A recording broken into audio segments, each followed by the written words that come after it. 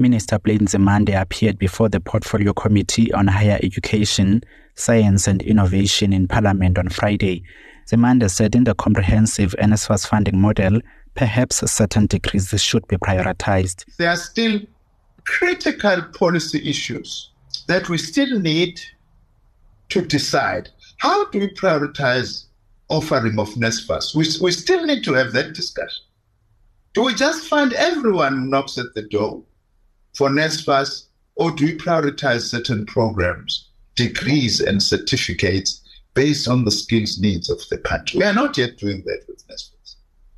We would have to look at that going forward.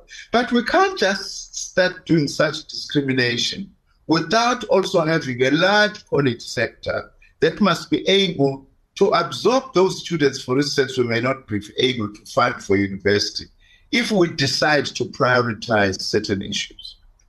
Also, that's not a small thing to do, Chair and Honorable Member, because, for instance, for the scarce skills that we need in this country, medicine, engineering, architecture, and so on, as they are in the scarce skills list, for many of those, we need students who pass matric with maths and science at minimum 60%.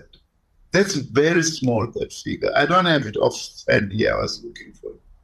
But there are very few students, far from enough, who pass matric with minimum 60% in mathematics and science. So in moving towards a comprehensive student model, we have to take into account all these issues, because we can't discuss issues in isolation from the broader system of the education that we actually have or need to have. Reporting for Times Live, I am Bulelani Nonyukela.